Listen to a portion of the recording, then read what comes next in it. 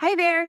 I am so excited to invite you to attend our fourth annual free virtual Special Education and Advocacy Conference. We are hosting it here at Ashley Barlow Company in partnership with Rebecca Poe Teaching. And we are so excited for a few new things at this year's conference. The first new thing is that we have not just one, but two different tracks for attendance. For the first time ever, we have created a track that is specific for school staff and teachers. We also still have that traditional track that we intend to be really great for parents and caregivers in the IEP arena. So yes, we have a teacher track and a parent track. On that teacher track, you are going to learn about things like easier data collection, Gestalt language processing, behavior reading, and other super hot topics in special education practice, as well as advocacy. On the teacher and caregiver track, you're going to learn about stress management for caregivers, using adaptive books, something that I have really kind of dove into here at my own house, inclusion advocacy strategies, and so much more. That free ticket will give you one access to one presentation per hour on the track that you choose, either that teacher track or the parent track. Of course, if you are not available on January 19th or January 20th when the conference is taking place, you can buy tickets to access the conference on demand. And those tickets, of course, are available at our website, ashleybarlowco.com/conference/2024. Check out the website for more information about ticketing.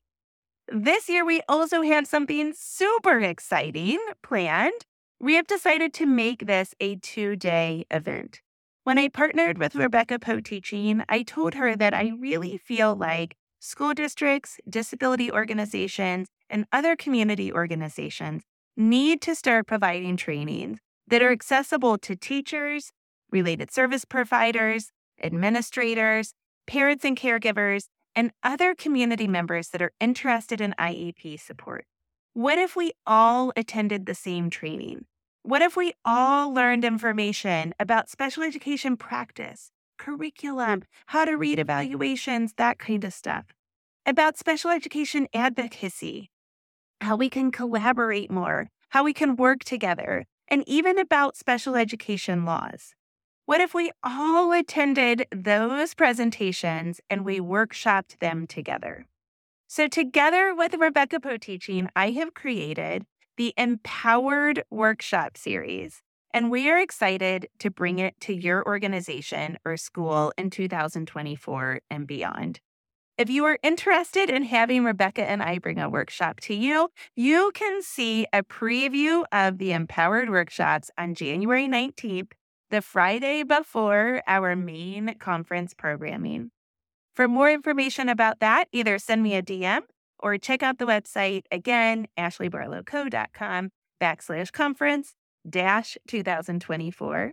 We hope to see you January 19th and or January 20th, and can't wait to connect with you. Hi, everyone. Welcome to the Ashley Barlow Company podcast. I'm Ashley Barlow, your host. If you are a parent, a teacher, or someone who works at a school, or you're a community member, a volunteer, or a staff member at an organization that supports people with special education plans, a coach, a tutor, or even a grandparent, you're in the right place. Sit back with an ice cold glass of lemonade, put on your walking shoes and grab some headphones, roll down the windows and cruise. Ready, set, go. Educate, advocate, collaborate. Welcome back to the Special Education Advocacy Podcast with Ashley Barlow. I'm Ashley Barlow, and I'm so happy you're here.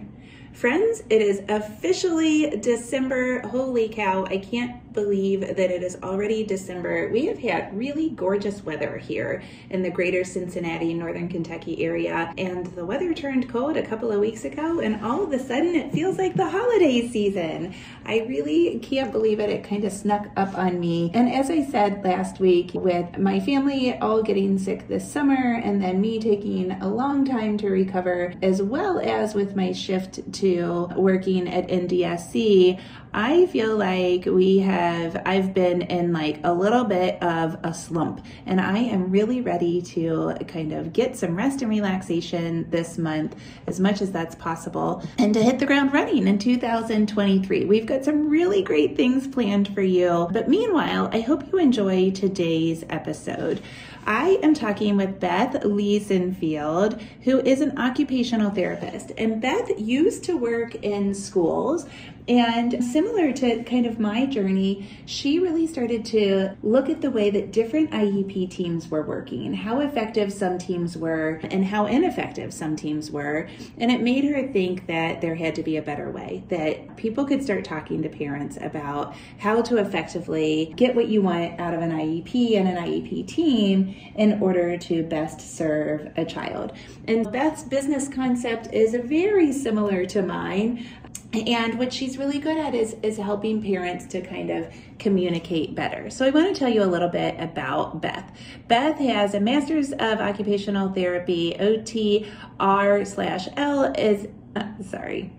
Beth, let's start over, is an OT. Let's just say that she's an OT. And she is passionate about teaching parents how to advocate through the IEP process.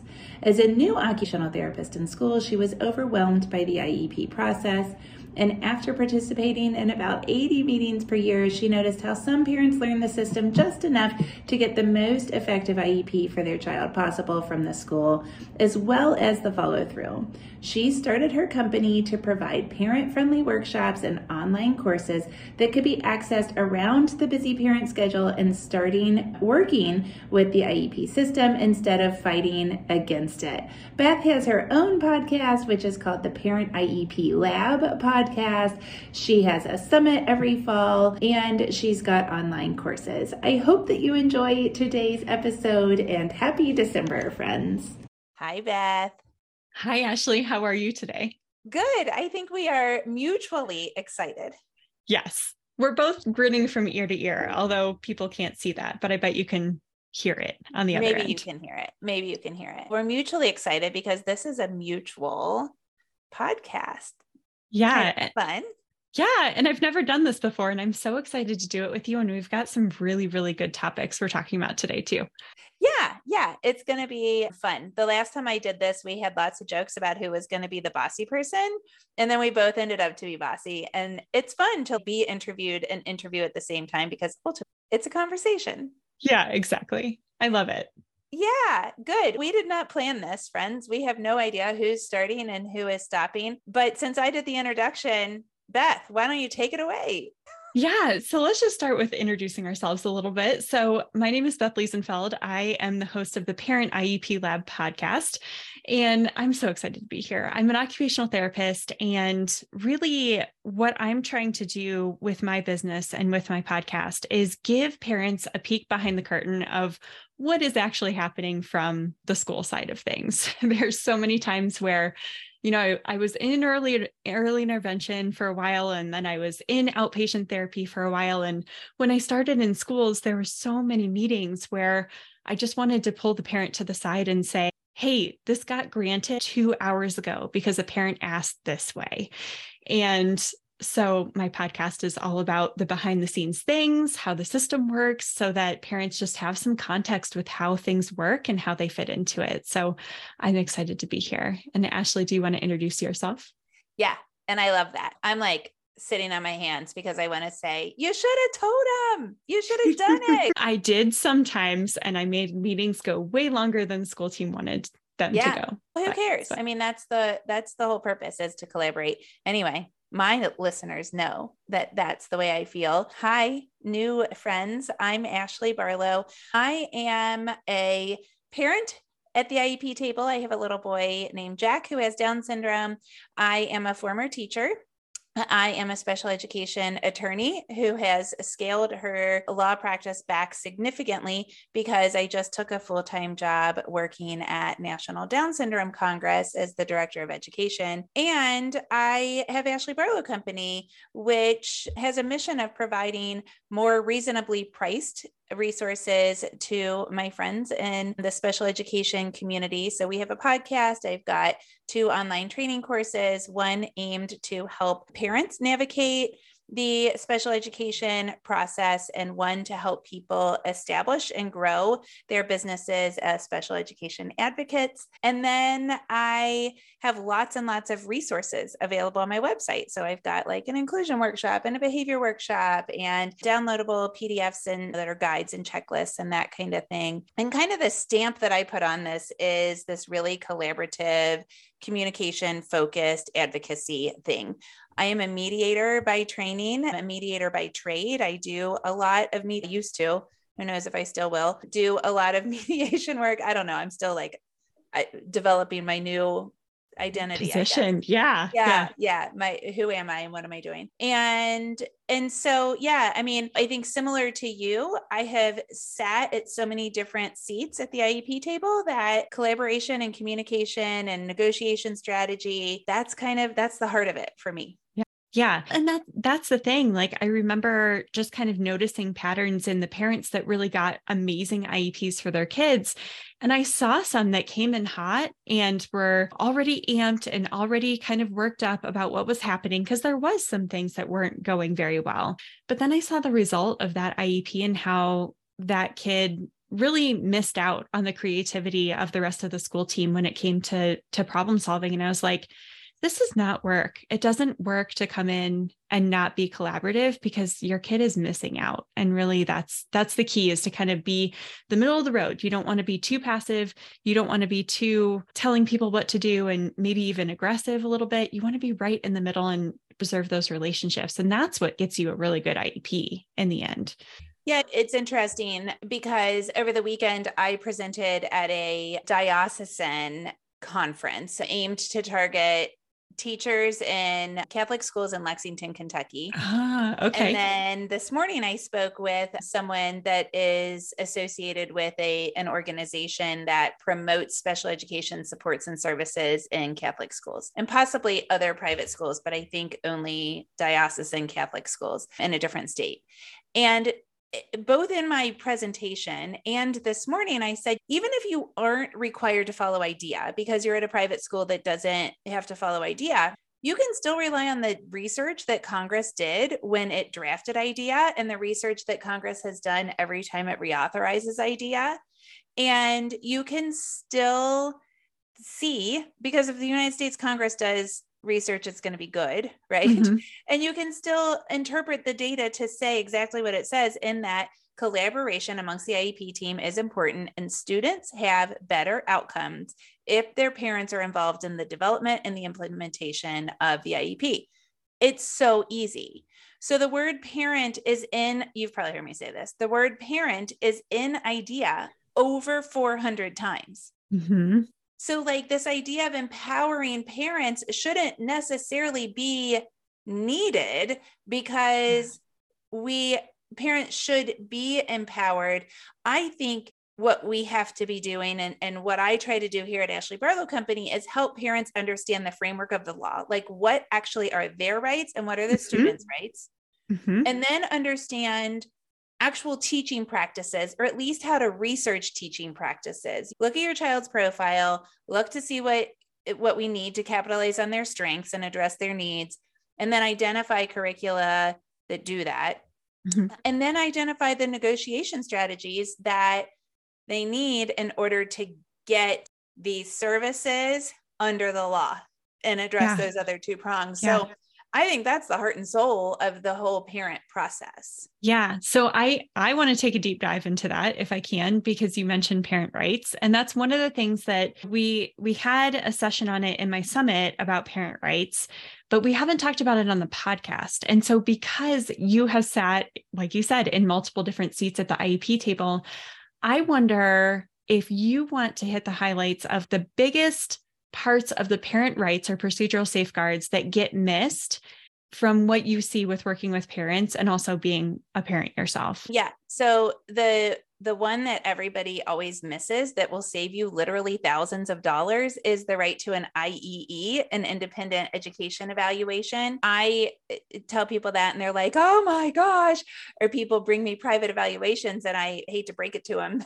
Sorry, you just spent $2,500 on testing. So the rule with an IEE is if the district does an evaluation and the parents disagree with any part of it, the parents can get a second or competing or a more thorough or independent. The word is literally independent educational evaluation at the district's expense, at the public expense. So all you have to do is say, this isn't thorough enough.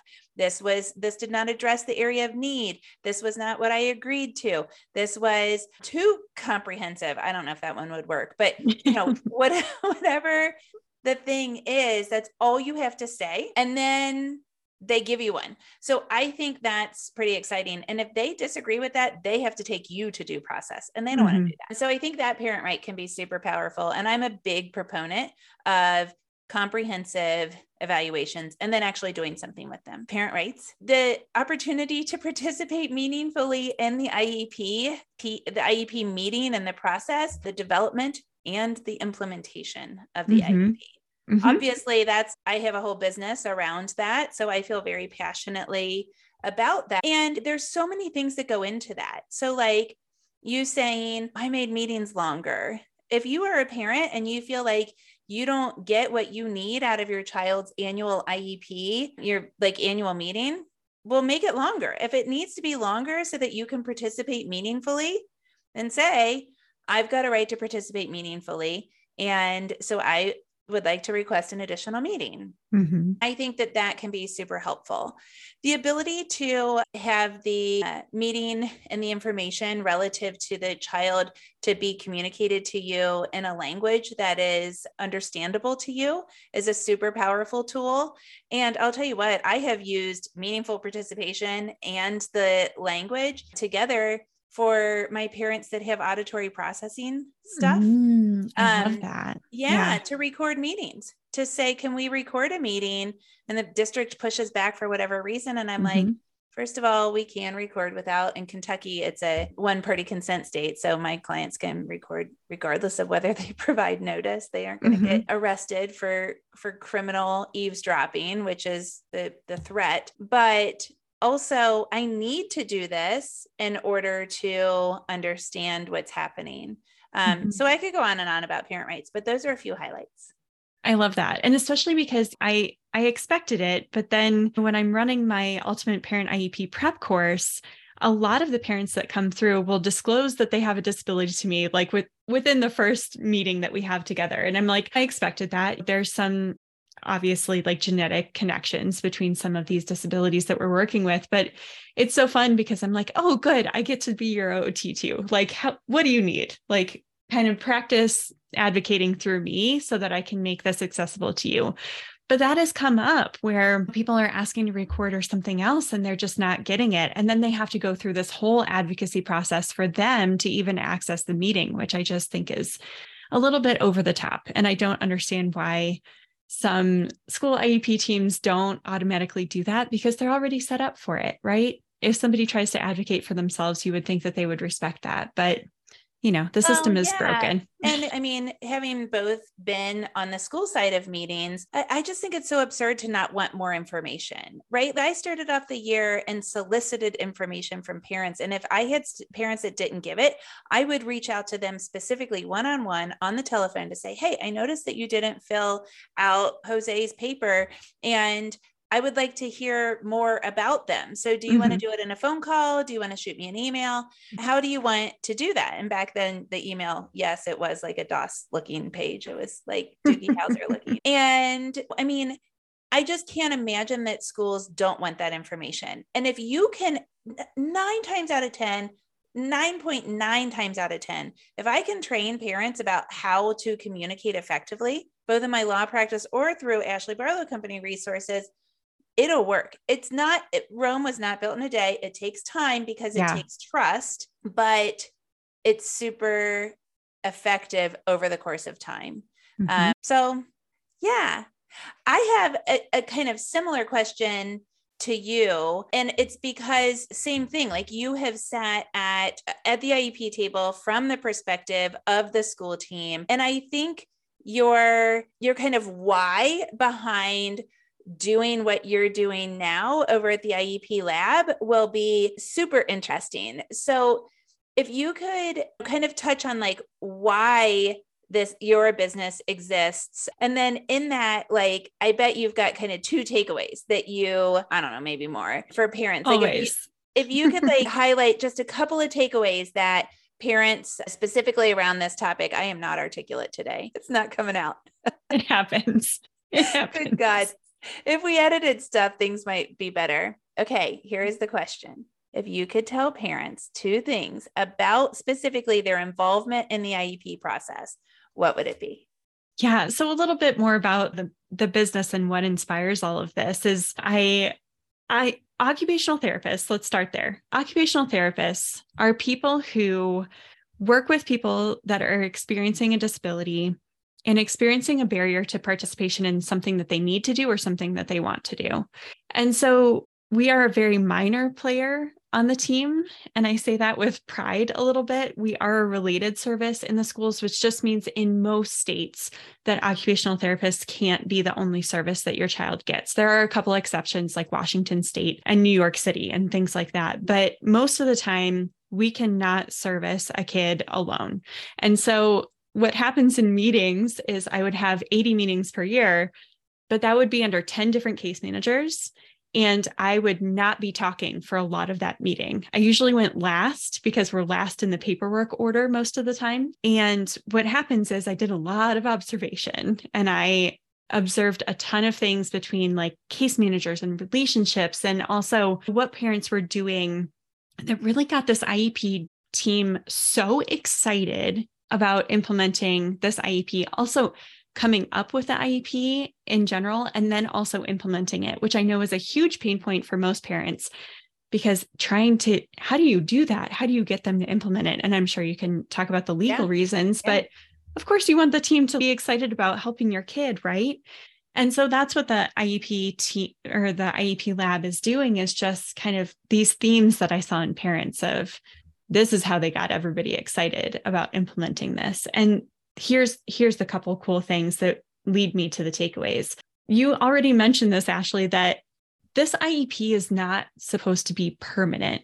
And there's so much stress coming up to that meeting. You said you can request a continuation meeting, but so many parents are like, I have 1 hour to plan my entire input for the next year for my kid. And that's it. That's all I've got. And Ridiculous. That is so untrue.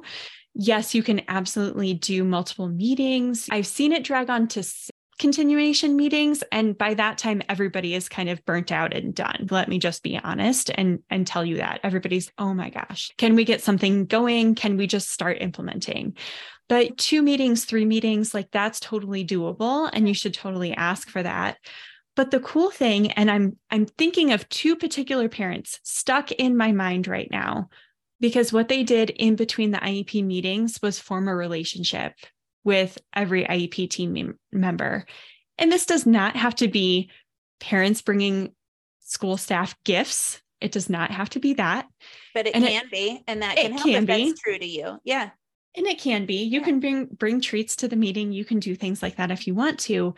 But the other thing is just like stopping in and saying hi, or sending a quick email that says, asking a quick question or checking in or whatever. I would go above and beyond for this one particular mom. And she never brought us gifts. She never did any of that. But I knew that she cared. She cared about us as people. And she also would ask for things like, what are you guys working on? Like, how do you even work on that? She would ask questions for her knowledge so that she could build her knowledge. And after that, it was like every time I had something that I could send home that would demonstrate like what I was doing with her kid, I would send it home and I'd write a little note on it that said, hey, she did this with this much assistance, like she's doing great, or we need to work on this. And this is how I'm helping her do that.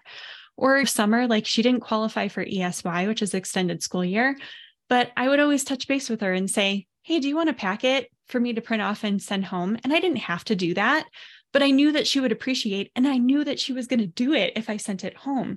Yeah. So there's just like these little things. Like I had probably 55 to 65 kids on my caseload, but I could count on one hand the parents who actually like reached out to me even twice in a year that wanted information or asked a question. And so you will stand out if you are somebody that just asks questions. So there's this continuous, like, relationships are so important, and that the IEP can be changed mid-year also. And you can make amendments to things. You can ask for another IEP meeting mid-year to adjust things if things aren't working.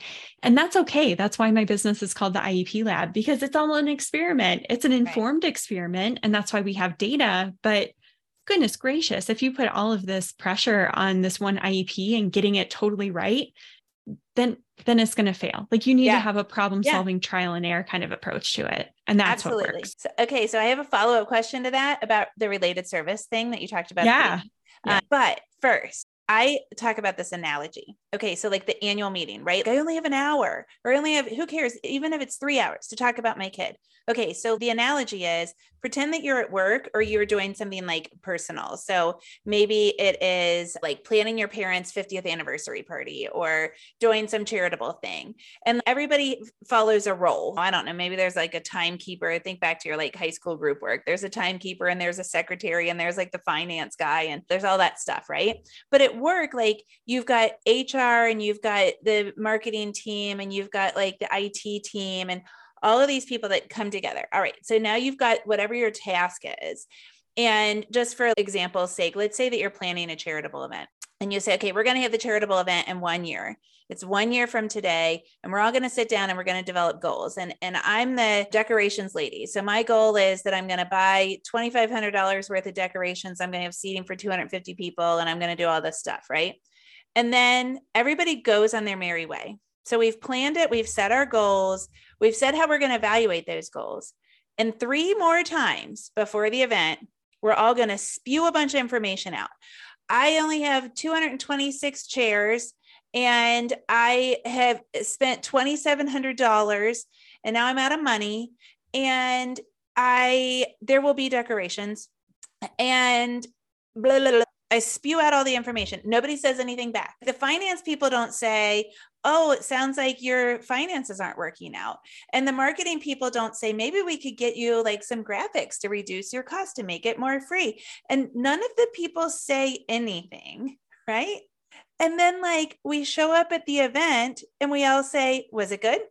Did we meet our goals? That's absurd. And we're treating our children's education that way. So like the obvious parallel is then that's what so many annual IEP meetings are. Yeah. We go to the meeting and we sit down and we develop the goals and we say, this is how often we're going to share data. Nobody talks about the data when they get it. Nobody like lets the data drive the instruction, for heaven's sakes. And then we meet again in a year and we talk about what worked and what didn't work. And then we do the same thing over again. It's so dumb. Yeah. Yeah. I couldn't love that analogy more. I love that. Yeah. Yeah. Because also inherently in that, you're talking about people who have real knowledge and specialty, right? So of course, like you as the coordinator are best by knowing what everybody's role is. And that's a lot of what I do in my podcast. I have an IEP team member series going on right now where it's like, what does the special education teacher actually do? Right? So what does that finance person actually do? Yeah. What do they bring to the table? And you really want to harness their information, learn a little bit about what they do so you can ask good questions of them, right? Yeah. Yeah. Hey, how else can we do that? How else can we approach this goal? What else can we do? They have that knowledge. You just need to ask the right questions, right? Yeah. Yeah. You start using that analogy. I love it. The book, 5 Dysfunctions of a Team by Patrick Lencioni. And if you read that, it's like a getting to yes kind of advocacy book, or Never Split the Difference, those things. I have a whole negotiation workshop that kind of highlights lessons from these books. Mm-hmm. But the 5 Dysfunctions of a Team, I was probably rereading that for the 17th time when I was like, oh my gosh, this is like a business meeting. Okay. Yeah. Anyway, now it's not such a natural follow-up, but my follow-up to the related services thing is that fact used to make me really mad. So I just want to say again what you said. OT and by the way, PT are called related services. So you cannot get a standalone IEP if the only thing you need is OT. And by the way, the same is true of PT. So you might have like a significant sensory processing disorder, but if your only service that you need is OT, then you don't get an IEP. So can you geek out about why we should all be so mad about that? But I want to say something first, because this is what makes me so mad about it. I just remembered. I didn't remember, but like I meant to say this in my intro. See if the words aren't coming out. My audience knows that I have that like post-COVID thing where the words don't happen. Yeah. And so they're just used to it. But my new friends that are your listeners are going to be like, what's happening? Okay. So this is what makes me mad. It started with Sandy Hook, and I don't remember everybody's diagnoses or suspected diagnoses, but I think the young man that was the perpetrator at Sandy Hook had fetal alcohol syndrome. Mm-hmm. And then shortly after that, I don't remember if it was Parkland or something, but like the big ones that were in the news for weeks, because unfortunately there were so many casualties, like 3 of those bigger ones in a row had children that either had diagnosed or really strongly suggested basically OT needs. I remember one of them was reactive attachment disorder. I think maybe one of the shooters had been an adopted child and had like really strained relationship with their adoptive mother or something. And then fetal alcohol syndrome, I remember. And the other one was, I can't remember if it was just like generalized sensory processing disorder or something. But I was like, why can we not get special education services such as OT as a standalone service? So now you can get mad and tell us more about that. And I should say that there are workarounds to this. Yes, so thanks. Yeah. There are places like Washington and New York City that have like additional funding, or they can layer on top of the IDEA, right? So they can add more. They just can't do what's less than in the federal law. But some districts will allow us to see a child that has a 504 and be a service provider on that 504, but it depends on the district. Most of the time we were like allowed to do it in the districts I worked for, but only on a temporary basis. And that was to figure out what accommodations would actually work for this kid and what wouldn't, because we are really, really good at that trial and error process. We love doing that as a profession. And so we do that. But, it all comes down to the law and I think what's probably holding us back is that sensory processing disorder still isn't an official diagnosis. It's still not in the DSM, which is kind of the list of all the diagnoses. And it is kind of disappointing because you see a lot of people that normally this sensory processing part will show up in preschool, in kindergarten, and then normally it will show up somewhere else later too. Sometimes they're diagnosed with a learning disability later, and so then we can add on. But I started to see as we went along that even we can nest under speech language pathologists because they can be case managers. And it was kind of rare that we would nest underneath them and them be the case managers and us be the only 2 providers. But what we started to notice is that if they needed just speech and OT past a certain point, then it started to look like something else and it would be a learning disability later. But yeah, I mean, OTs our amazingness of being able to literally address any barrier also makes it really hard for people to understand us because we can literally do anything. We started out as a profession of being mental health providers. We still are very much mental health providers, but then we kind of, for a while, because of funding and because of insurance, kind of got shuffled into this, oh, you're just like a PT. We're like, no, not really. We have a lot more kind of social, emotional, sensory. Right. All you do is fine motor. Yeah. But really, how I love to explain us is we're functional neurologists. We really understand how the brain works, both in a motor component and in processing component. And so we address that. The thing that really stinks for me is sometimes I would be on the child find team. So birth to 3, and then we evaluate them to switch over to school services when they turn 3. And there's so many times when I would get really frustrated because I would understand all of that medical language. And I would say to the case manager, hey, do you have a nurse here? And they're like, oh no, do we need the nurse? And I'm like, yes, this is a nurse this is a nurse need. And so we just understand what everybody does because we literally overlap with everybody. And I think that's probably why we get put in the related service. And so many times our roles are so different on the teams as well, because if there's a special education teacher that knows a lot about sensory processing, then they're in that building every day. And a lot of times we're not. I was covering 10 schools at once. Doesn't mean, so I love it when I've got really knowledgeable teachers, gen ed teachers or special education teachers that support a child. Mm-hmm. But I always tell my clients, I mean, heaven forbid that wonderful, supportive woman have a stroke tomorrow. And I'm not like wishing anything on anybody when I say that. I'm saying that lady's husband could get transferred, or her daughter could have a baby that needs a lot of support, and she could be out of here tomorrow. And then what are you stuck with? So I feel strongly that in a non-adversarial way, we ought to at least document the supports. And I totally agree that at the very least a 504, or I think you alluded to this, response to intervention. I've got a lot of districts here in Kentucky and Ohio that will do OT services, or at least progress monitoring on supports that were probably originally designed by an OT and are implemented by a special educator relative to sensory processing and executive functioning.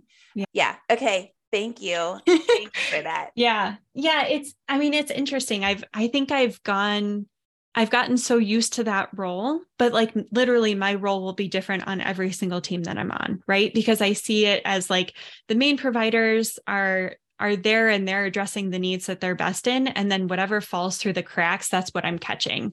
If they need sensory processing support, that's what I'm catching to support. Or if they need handwriting support, that's what I'm catching. If they need assistive technology support, that's what I'm catching, so that the ball doesn't get dropped completely, which is an annoyance of mine. But yeah, kind of switching gears a little bit, I want to ask you about something here in Colorado. And I think it's a national thing, so you can confirm or deny this, but what I admire about the Down syndrome community is that you guys just have so many resources that you share with each other.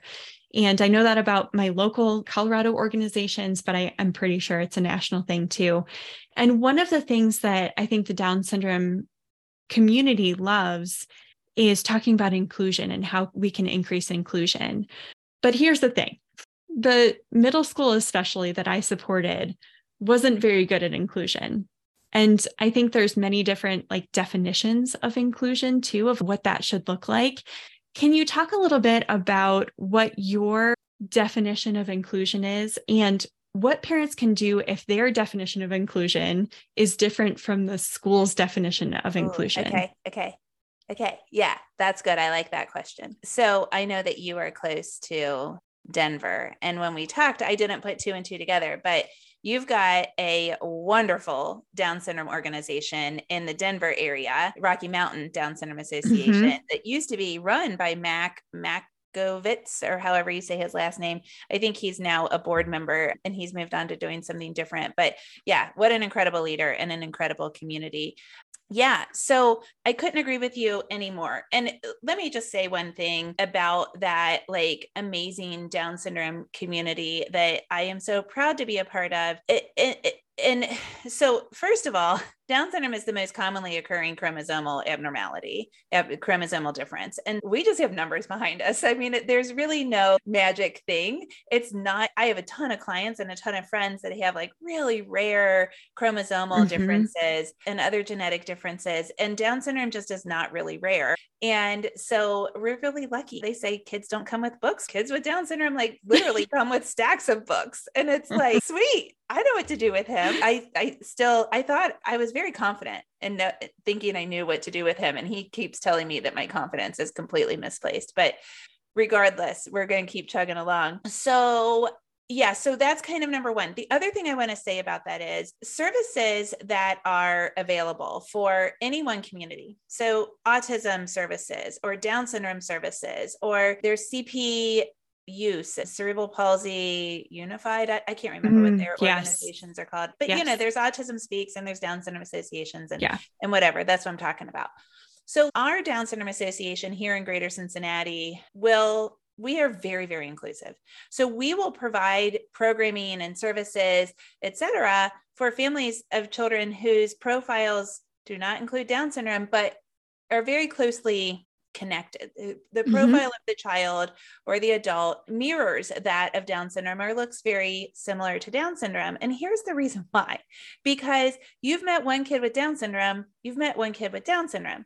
Same thing applies to autism and any other diagnosis that is out there. Yep. And so what I always say is, I don't necessarily care when I'm developing or helping a family develop programming for a person with a disability. What I'm focusing more on is the actual profile and how that profile impacts their functioning academically, functionally, adaptively, behaviorally, and all of the other adverbs. So that's kind of like, I think too many people are out looking for services and say, oh, that's only for autism. That's only for Down syndrome.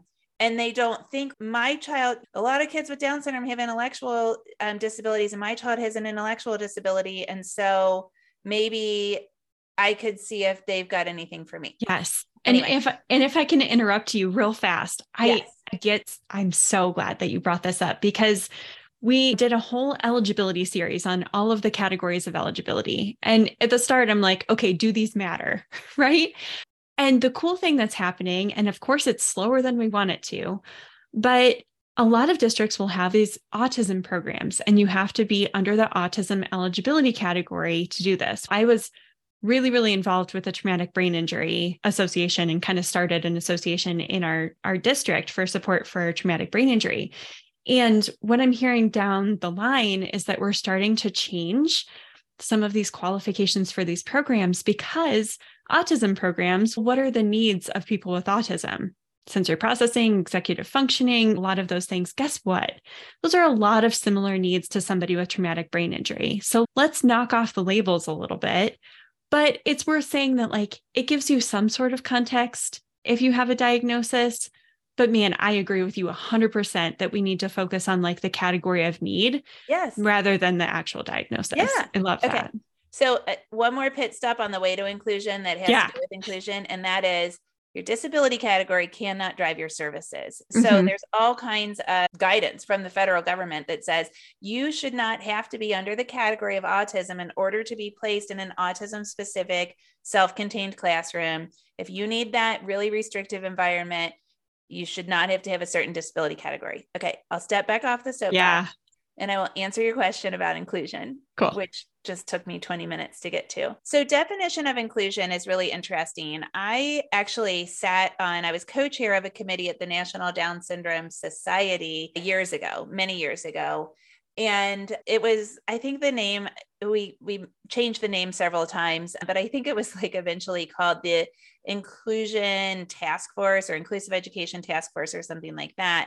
And we literally got nothing accomplished, because I kept saying, all right, if you want to add inclusion to the title of this group, then we should probably define inclusion. And I'm going to go first and say there is no definition for inclusion, which is why I was advocating to take inclusive out of the name of the group. And now people are probably like, oh, that's controversial. I want to hear more about it. That's as far as I'll go there. But like, I have maintained for a very long time that inclusion is something that is very broadly defined. And I think what we have to do is, instead of looking at some kind of like checklist or amount of time spent in a classroom or like weird criteria that we look at, I think we ought to focus on the child. Imagine that. And we ought to focus on the law that says that we need the least restrictive environment that is appropriate for the child, and whatever that is. And then also look at the interest and values. So the law says we need the LRE, but I have many parents that come to me and say, and I'll just go ahead and say the stereotypes. Almost everybody in the disability community is advocating for something that is more inclusive, more time in general education services, and maybe even pushing in other services, doing OT in gen ed, doing PT in gen ed or in gym or something like that. The autism community and some other very specific communities are oftentimes advocating for more restrictive placements with more specialized services, and sometimes placement at a different facility or school that is paid for by the school, right? Mm-hmm. To the point that we're talking about more inclusive services, the definition to me doesn't necessarily matter. It's really about spending the maximum amount of time in gen ed, because every single piece of research says that that's appropriate. But when we look at interest and values, I have parents that say to me, I'm scared. Like, it's not safe. It's not a good environment right now. I had a child that had a shunt in his head, and he kept falling in his gen ed environment. And they said, you can put all of the protections in the IEP. I literally wanted arm's length to an adult. And they said, but once bitten, 50 times shy, we want our child to ultimately stay alive. And so we want our child in a smaller setting all day long. And is that academically and functionally appropriate? Probably not. But is that interest super duper strong? Absolutely. And we actually put him on home placement for a while because they just had no trust. I also have students who can do very well in inclusive environments, but something else is getting in their way, maybe anxiety or that sensory processing or something else that's getting in their way of being in the regular education classroom to the maximum extent possible. Because my Jack Barlow is Jack Barlow, but anxiety and ADHD and all of the things that are secondary to those things get in the way of him being his true Jack Barlow. And so does that mean at some point that I'm going to consider a far less inclusive IEP? Yeah, if his anxiety is such that he's having panic attacks on the way into school, absolutely. Absolutely, I would suggest a less inclusive environment. So I think the real question with your second thing of what if the school and the parents disagree about dun, dun, dun, inclusion, what do you do? I think the real question is, how do you advocate for a more inclusive environment? Yeah. Right? Because it's rare for the districts to say, I do have one district here in Greater Cincinnati that is sometimes arguably too inclusive. And I'm like, this is a great problem to have. Well, here's an example that I think will clarify my question. And it was really interesting because we had a series of 3 parents with kids with Down syndrome all come through the middle school years all in a row. And what I saw happen was the first group of parents, they just wanted 100% inclusion. They didn't care what it looked like. And so we showed up at the IEP meeting and they were like, okay, what is he doing in class? He was actually on a Chromebook, kind of watching a video that was kind of related to what they were doing, but not really related and not really engaging in the classroom. And they were okay with that. The parents were okay with that. And so it's like, oh, that doesn't feel right. But again, me being a minor player, and I think that was the first year that I was in the district, I was like, okay. And then the next year, somebody came through, very similar situation, very different needs, by the way. Yeah. Same diagnosis, very different needs. But you saw this parent ask really good questions about, okay, she had this goal in mind for her kid. And so she communicated that vision. And then she was like, okay, well, I want them included as much as possible, but they aren't going to make progress on this math goal unless they have that small group setting. So then there was this kind of, oh, maybe we include here, but we don't include here, right? So there was this like, oh, that was like totally customized. But in this first situation, it was like your definition of inclusion and the school's definition of inclusion are totally different. So what if like you really want 100% inclusion or as much as you possibly can, but the school is saying, oh yeah, we can do inclusion and they can watch videos in the back of the room. Right. Yeah.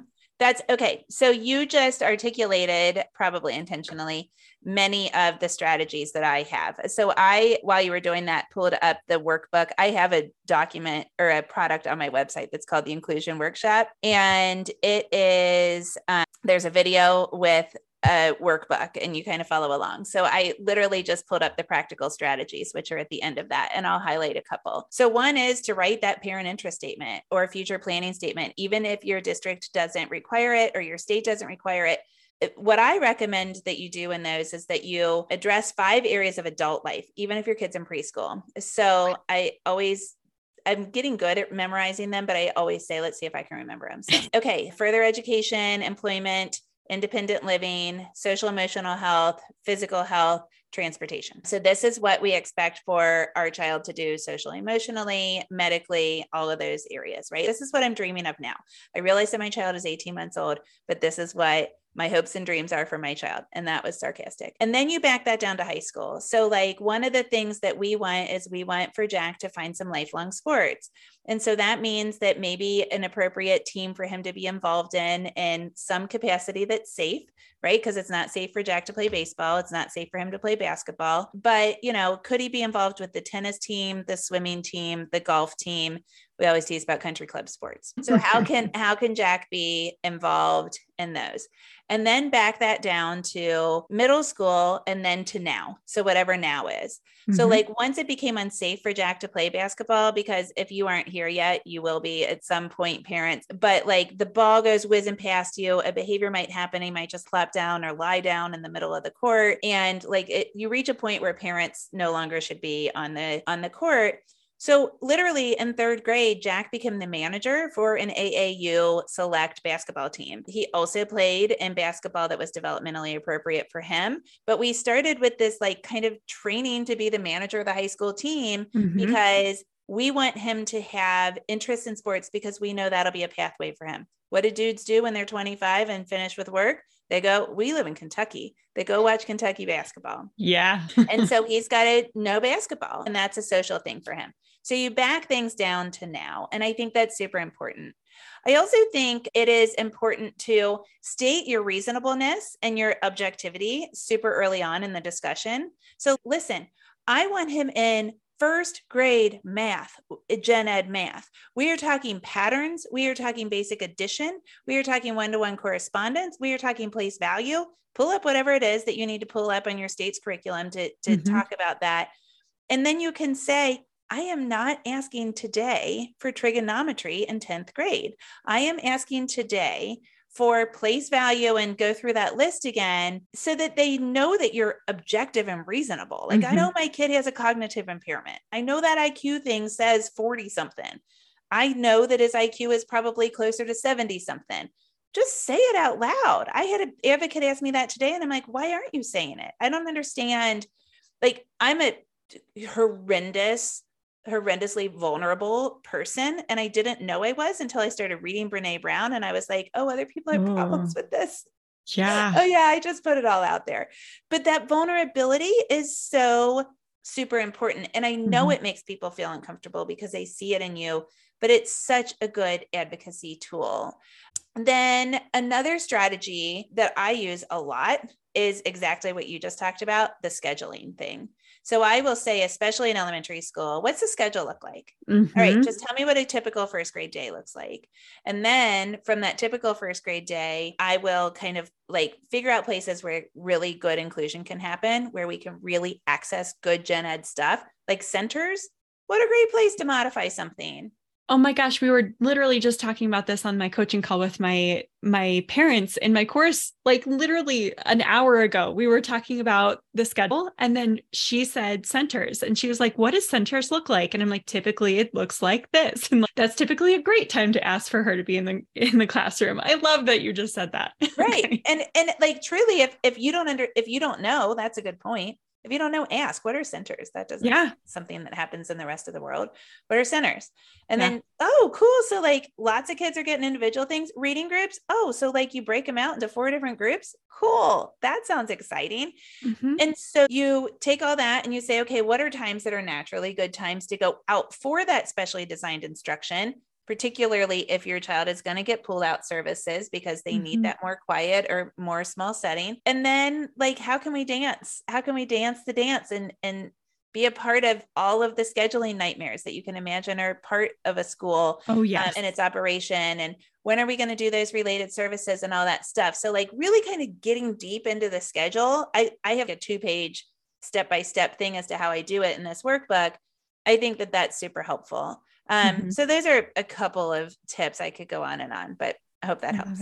Yeah, that's definitely a good place to start. And I think the schedule thing too, because so many of the questions that I answer in our office hours are like, what does this even look like? And I'm like, can you go observe? Can you volunteer in the classroom? What can you do to get in there? Because there is nothing like seeing it with your own eyes, even just for an hour.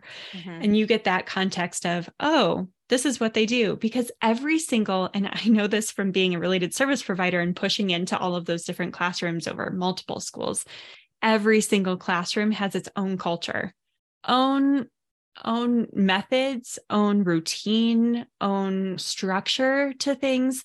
Every single teacher is different, and it's its own little culture in there. So yes, I can tell you generalized. Wow, I can't talk today either.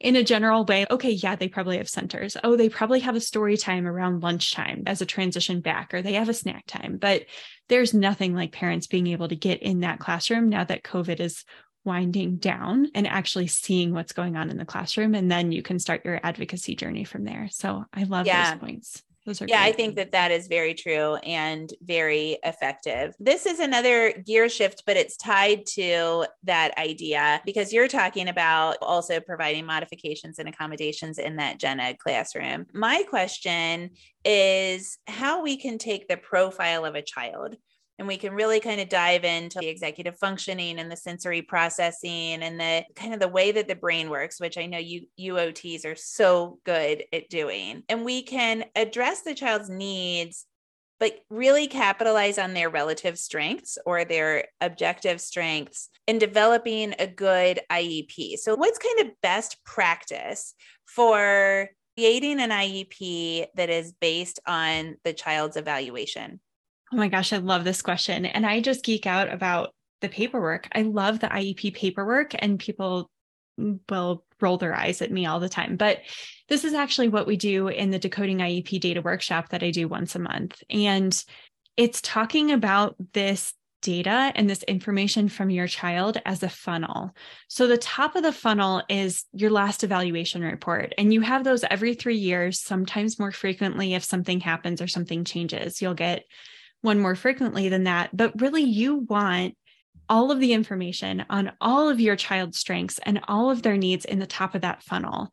And it can be so easy to get lost in all of this paperwork and all of it in the shuffle and things like that. So I love to tell parents that before you even go into an evaluation year, before you even get into the IEP, just take some time, take 5 or 10 minutes to list down all of the challenges that you think your kid is having in the educational setting. So, without being influenced of the team and just really thinking in your own thoughts, what are the biggest challenges that you think they have? And then when you get like an evaluation report or when you get a draft IEP, you can look at the present level section of that and you can compare it to your list that came from your own brain. And you can make sure that all of those challenges and all of those strengths are listed in that either present levels of the IEP or in the evaluation report. And if not, then you need to speak up and say, hey, you're missing this piece. I didn't see this piece in there, right? Because the thing is, if you do these like little advocacies and you know the system well enough to catch them when that mistake is fresh, or if you catch something, it's so much easier than getting to the IEP and trying to work backwards. And it's like that funnel, right? If you start at the bottom of the funnel, which is actually services, and you say, oh, I want more OT for my kid. Guess what? Everybody's going to be like, what? Why? Because you're not going with the system. Now you're trying to go against it, which is the hardest thing ever. Yeah. The IEP goes in order. You have to establish the need in the evaluation. Absolutely. Yeah. Absolutely. Yeah. So going back to that funnel, okay, the present levels, you have all of the challenges listed. You have really good baselines. You know exactly what it looks like. And that should have 2 different types of information.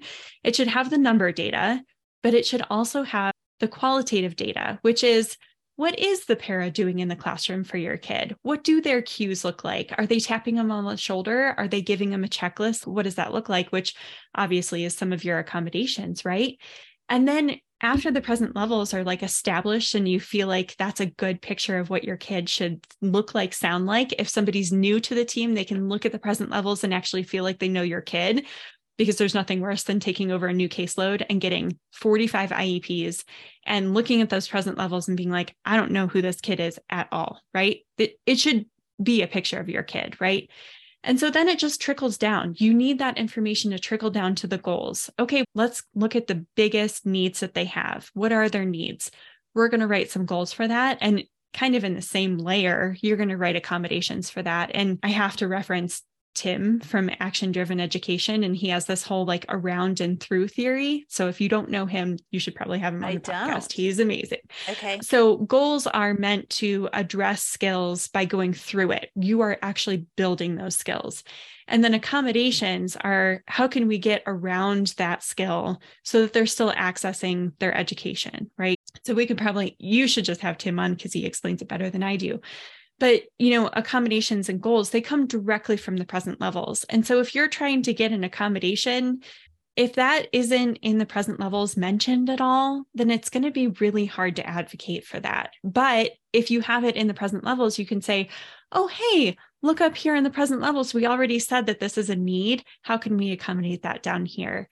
And then you get to services at the very end of the funnel, right? And these are the services that are going to help your child make progress on those goals. And the cool thing is when you look at it, you're like, and again, as to our conversation before, where every team is different, and sometimes, that sensory need. Okay, so we get down to services and we have this goal for them to self-advocate or whatever it is. We can look at who on the team is best equipped to address that because we have a lot of overlap. You have a special education teacher that could really help with self-advocacy skills. You have a school psychologist who could talk about that. You could have a counselor talk about that, and then you could have the OT talk about that. What is going to be the best person to really have your child make progress on that goals? Because just as a reminder, your goal isn't for your child to have more OT services.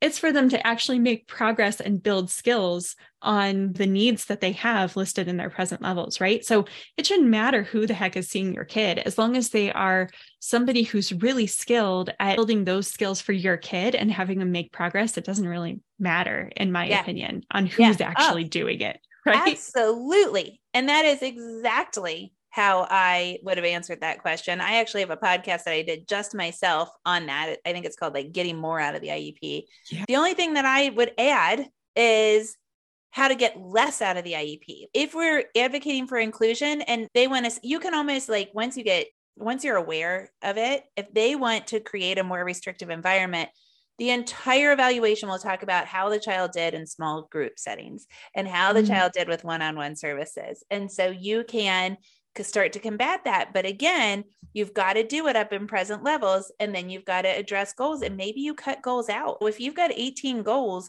it's going to be very hard to put 18 goals into Gen Ed and to do them in pull out services in a short amount of time.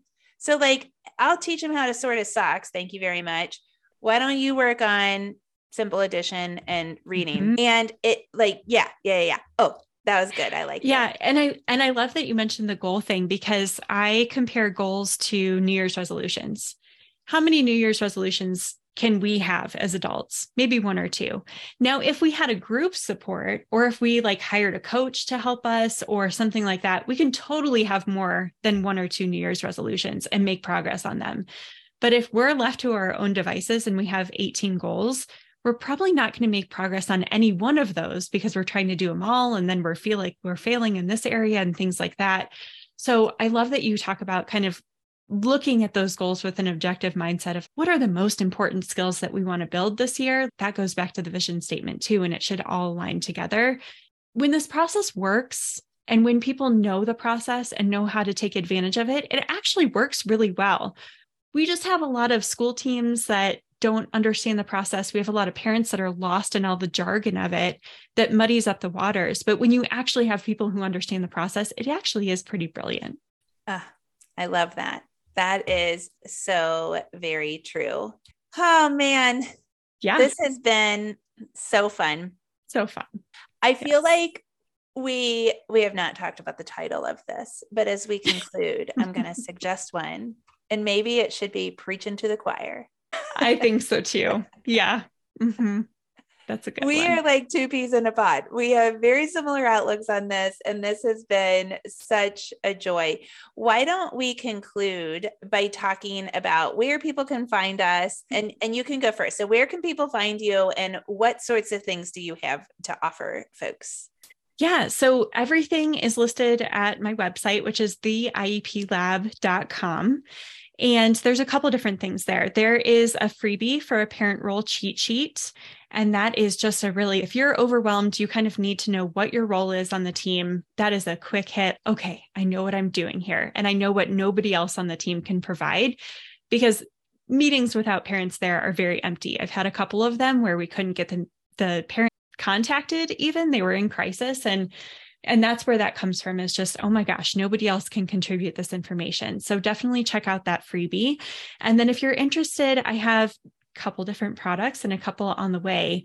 We have the Decoding IEP Data Workshop, which is a 2-hour workshop. It's done live every month. And that is just, if you're overwhelmed looking at all that data, we reference that several times, where how do you even know if there's something missing from your IEP? We're going to talk about that in that workshop. So it's super affordable. Check that out. I do it once a month. And then if you have a meeting coming up, my big offer and my most supportive offer is the Ultimate Parent IEP Prep course. And that comes with 3 months of office hours with me, but it is a structured online course. So you can go through it as you have time. And we go through, knowing the steps of the system so that you can kind of stay ahead of the system, so you know what's coming and you know when things are wrong or things don't sound right, and catch those as it's happening. And then the second step that we go through is the parent favorite, and that's how to narrow down your priorities. So you go with all these concerns. How do we go through some frameworks to help you narrow it down to a couple things? We turn that into a vision statement, and then we make a parent input plan so that you can take that to the meeting, so that you're not put on the spot when people are like, what are the strengths of your child? Because they love to put you on the spot for that. And we addressed a lot more things on that parent input plan, but that's the main reason for that. And then we talk about getting the follow through. So how do you cultivate relationships? Where do you go if there's an issue? How does the system work? Where do you go? And so that's the Ultimate Parent IEP Prep course. And that's open all the time. That's a change. Normally I would do it like twice a year, but man, I just had people kind of knocking down the door and they're like, I have an IEP meeting in 2 weeks. Can you let me in? And I was like, yes, we'll just keep it open. Sure. We'll make it evergreen. That's awesome. So that's open as well. So yeah, website, theieplab.com. Yeah. The IEP Lab. Yes. Yep. Okay. Yep. So where do parents go to connect with you? So all of my stuff is also very easy. Ashley Barlow Company. And I feel like I gave a pretty good overview at the beginning. And I love that we did not talk about our online courses when we talked to kind of plan for this, but I love that our courses address parent advocacy from different lenses. So my online course that is geared towards parents is more about allowing parents to advocate through the framework of the law. And so we actually go all the way through the IEP document, from like asking for an evaluation to evaluation results and eligibility meeting, through development of the IEP, whole module on writing goals and implementation of the IEP. It's 10 modules long. It's also self-paced. You just get access to it and you start watching about 8 hours. It's pretty voluminous. Yeah. But along the way, we have all of these advocacy stops and advocacy lessons. And so it's really kind of advocating under the framework of the law, under the shadow of the law. And then I've got the ABC course, which can help you take that one step further and either start your journey as a special education advocate or grow your advocacy business. That is my course that's only open 2 times a year because it does take a little bit of operation on my part, but my lab is also open as an evergreen product. So I'm on Instagram, lots and lots of free resources on Instagram and Facebook. And yeah, this has been awesome. We need to do this again. This is amazing. And I feel like when we talked and we were like, what do we want to ask each other? We had a lot and we had to narrow it down. So I would totally be up for this again. So fun. Yeah, we might need to do it again. This, who knows what could happen? We could turn it into a series. Yeah. And thank you so much. This has been great. Thank you so much too.